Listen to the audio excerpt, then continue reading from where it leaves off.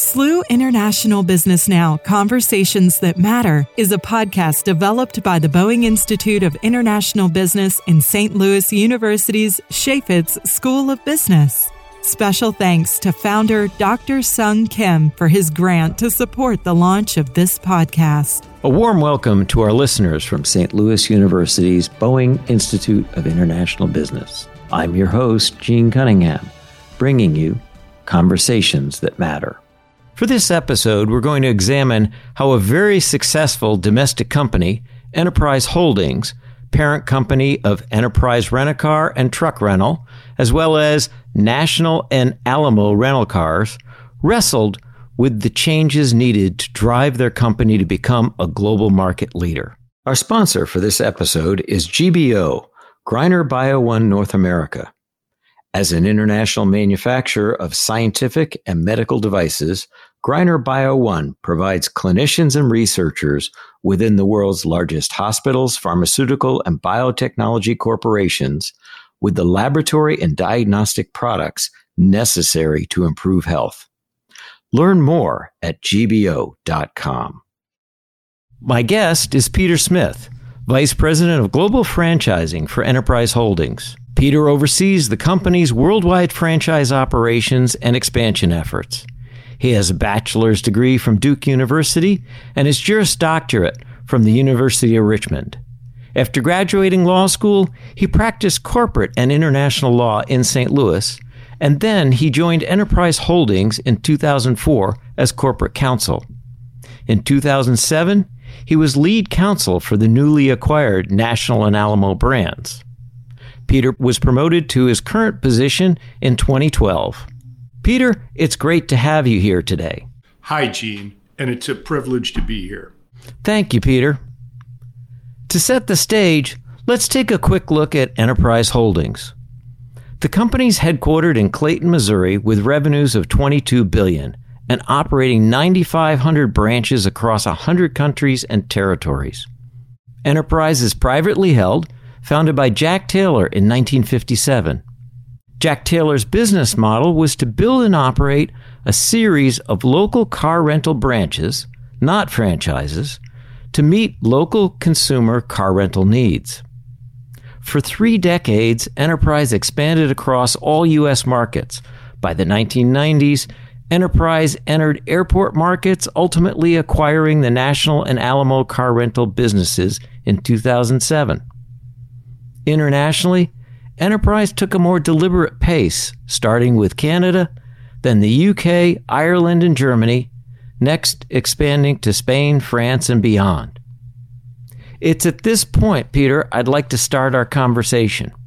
Enterprise Holdings had been a successful growing domestic business for decades. What prompted the company to look internationally? Was Enterprise seeking measured growth? Was it racing to become a global brand, or was it something else? Let me start with an adage that our executive chairman, Andy Taylor, the son of our founder, Jack, always imbues into the organization. We want to be the best, not the biggest. And while we all know that becoming the biggest was a byproduct, it was never the goal. So there was never a race to be a global brand. Instead, we were always guided by another mantra of Jack and Andy's, which is take care of your customers and create opportunities for your employees. And so the profits will follow. And so as we expanded really everywhere in the United States, being within a 15-minute drive of 90% of the population, and our airport presence began to grow because our customers were telling us they loved us in the neighborhood, they missed us at the airport. We took a decision, not unlike what many companies that are going to leave their home market are going to do, to go to Canada. And then in the UK and Ireland, of course, it follows. These were strong economies, high GDP per capita, which is very important in the car rental business, but also they were very culturally or geographically proximate to our home country, which is probably in business generally the number one foundational requirement for your next international move. And so we were very deliberate, and it was never the intention to globalize at that time. It was just to continue to create opportunities for our employees, customers, and grow the business. But we were never looking to emulate hotels, quick food service, or even our competitors as a global footprint. That evolved with the business naturally and organically over time. So your move internationally was to essentially parallel markets where your U.S. business model worked very well. That's exactly right. And we did not seek to create a system as we do today. We didn't view ourselves as a travel company. And so, for example, when we went to Canada, we went into the local market. And so we were serving what we call replacement customers, because your car is in the shop due to a warranty issue or an accident, and you need transportation, and we're going to be there for you. And then it would emanate out into other local use cases. And then from there, as the brand got built, we would move to the airports. But even if I fast forward to 2007, when we bought the Alamo and National brands, we were a multinational company, but we weren't a global company in that we had 5-cylindered businesses. Even when we were the largest in the US and Canada, we weren't selling, marketing, or revenue managing to Canadians to rent from us in the US or vice versa.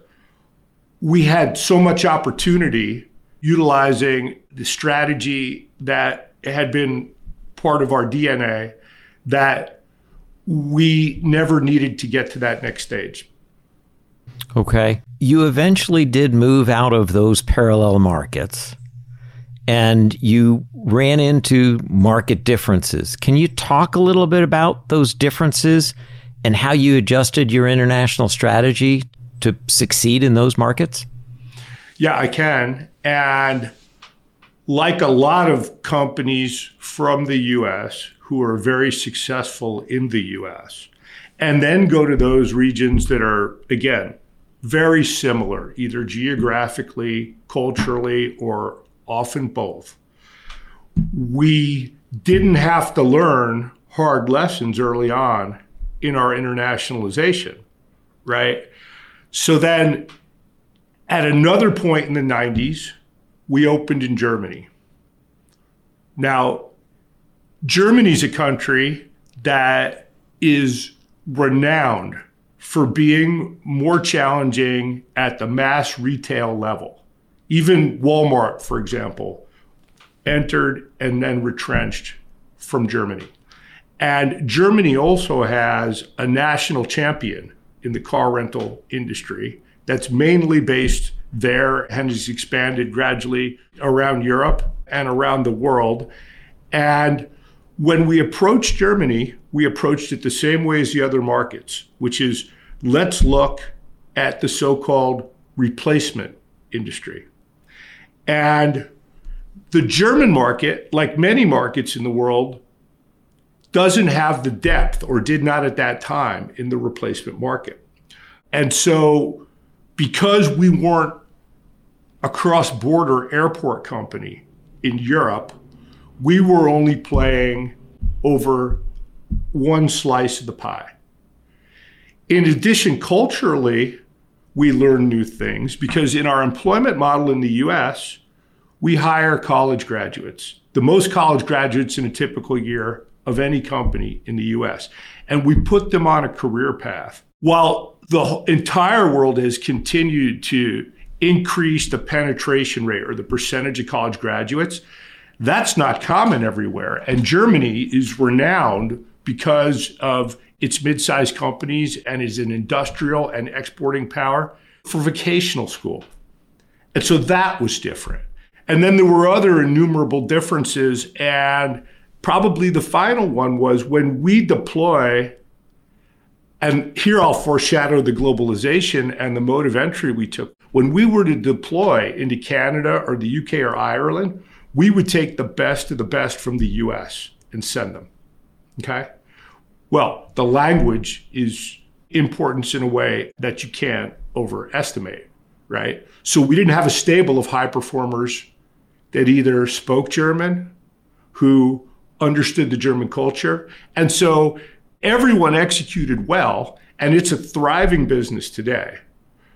But it was a different experience, and one that left a mark on us appropriately in terms of wisdom for when we were to take the next step, which was not for a number of more years.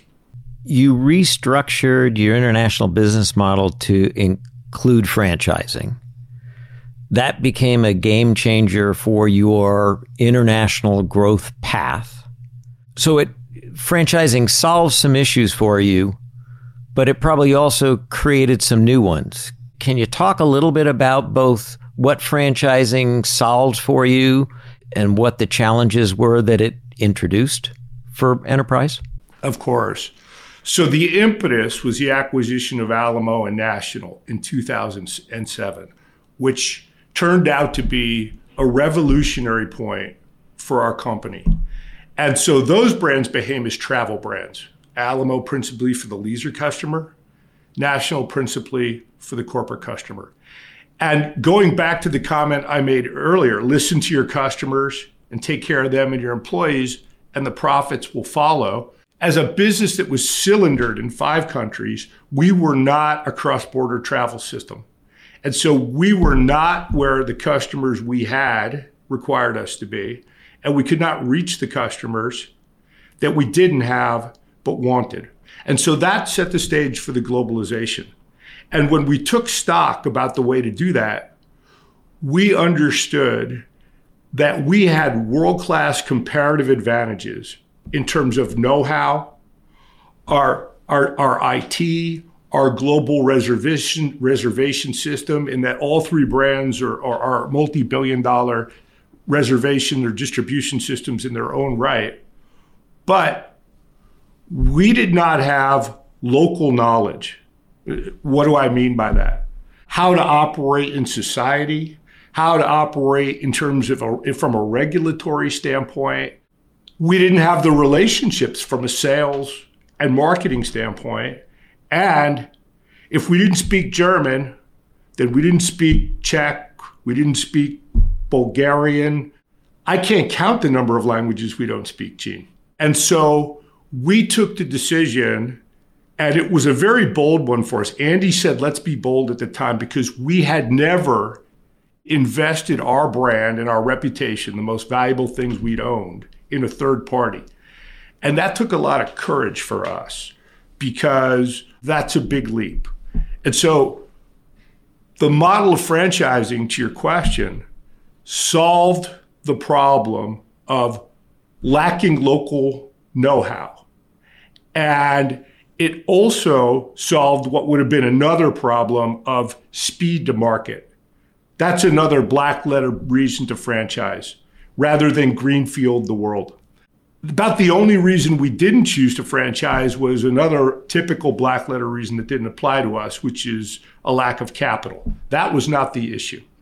And so we chose franchising to solve those problems, and that worked. Now, to the second half of the question, what new problems did that present? Well, first, how to find a franchisee, okay? Because we didn't have any. And we had no institutional experience about how to identify one, persuade one to join our system, integrate them, or send them customers. And that's the basic blocking and tackling. And I can remember in the early days of the globalization when I had the privilege to try to understand and figure that out. I remember sitting at my desk in St. Louis and looking at my phone and I'm saying, I wish a franchisee would call up and complain to me, because that would mean that we had one. And so we had to learn everything about the business. I can talk about that, but let me pause there. I will add that another big challenge for a company with a very strong culture that's built, and I would call a vertical model in the field. For example, in the US, you come in as a management trainee, you matriculate up through the ranks. Every one of your managers had your job. You had the job of everyone you manage. So there's almost the oral tradition of learning not just the operations, but the culture. And the culture is so key, our most important comparative advantage, which is great customer service. So how to imbue that culture, how to export it when you're not there every day, another challenge. Yeah, so let's dive into that one just a little bit.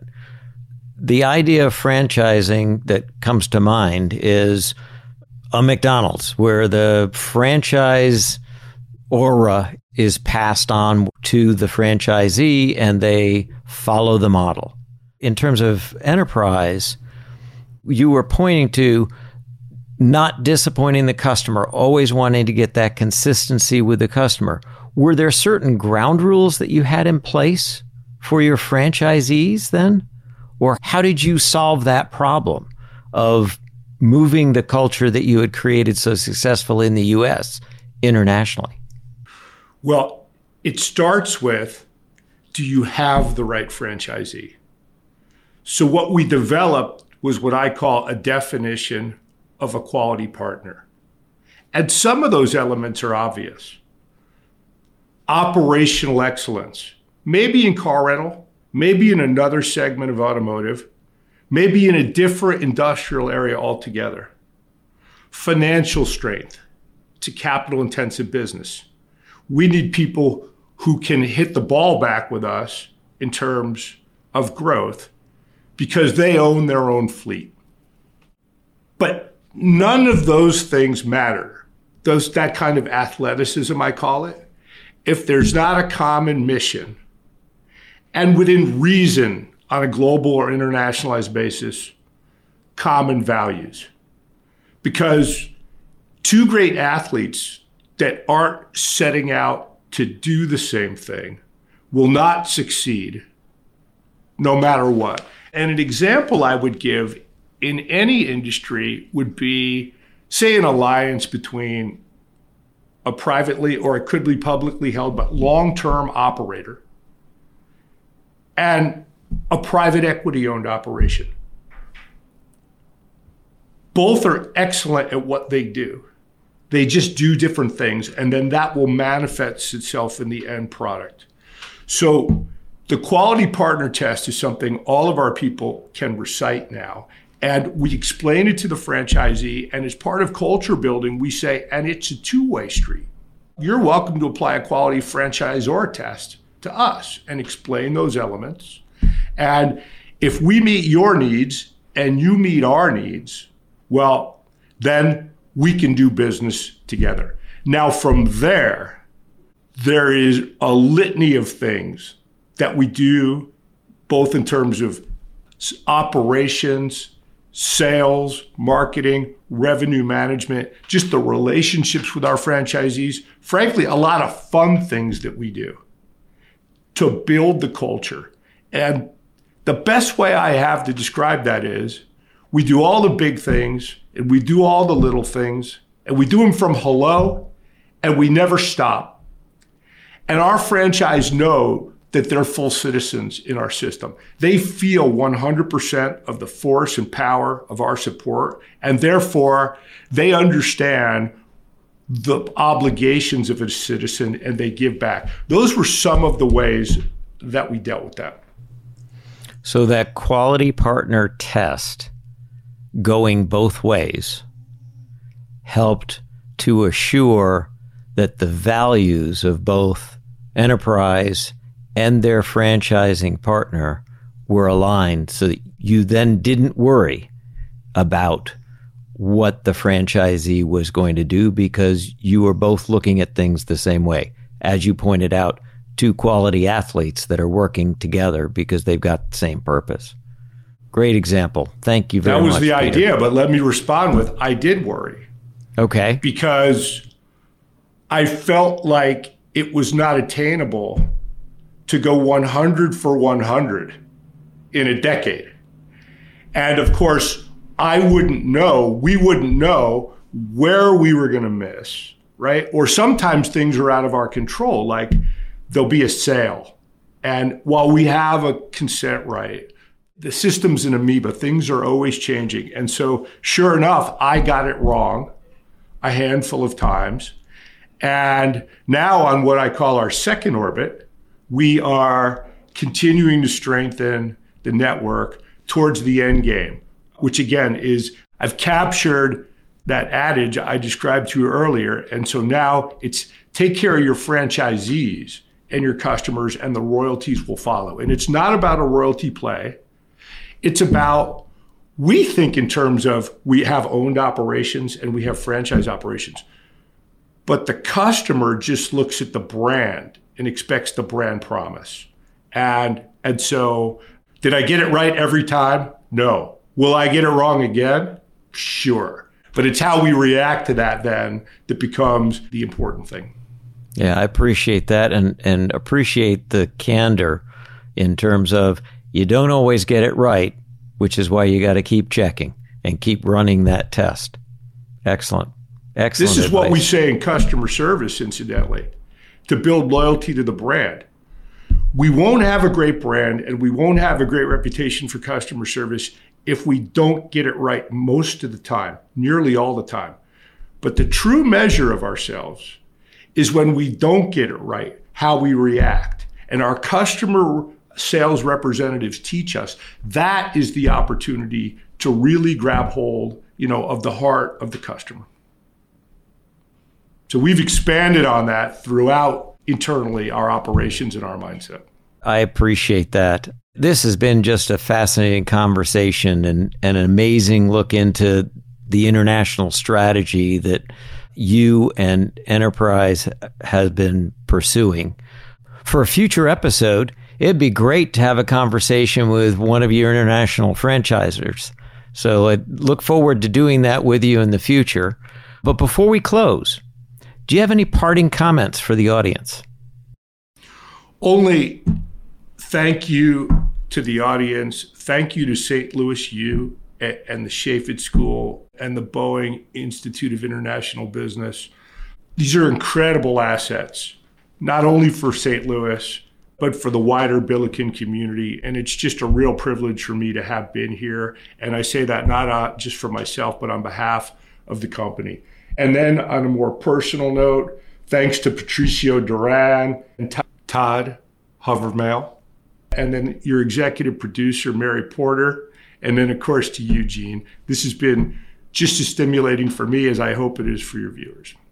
Well, thank you, Peter. Again, it's been an outstanding conversation. You've given us some really good insight into this idea of international franchising, some of the ups and some of the downs that are out there, but the fact that it can really propel a brand like Enterprise to that exceptional global market leadership position. We hope you've enjoyed, as a listener, our conversation with Peter Smith today and this look into the international franchising strategy that accelerated the success of Enterprise Holdings and positioned it to become a market leader. If you've learned something from this podcast, please be sure to leave a review with your podcast provider and join us next time as we continue our global strategy segment with a look at global risk management. I'm your host, Gene Cunningham, bringing you conversations that matter. Thank you for tuning in to the SLU International Business Now Conversations That Matter podcast. We invite you to subscribe to this podcast series so you don't miss any future episodes. To learn more about the Executive Master of International Business program, please visit biib.slu.edu. Again, that's biib.slu.edu.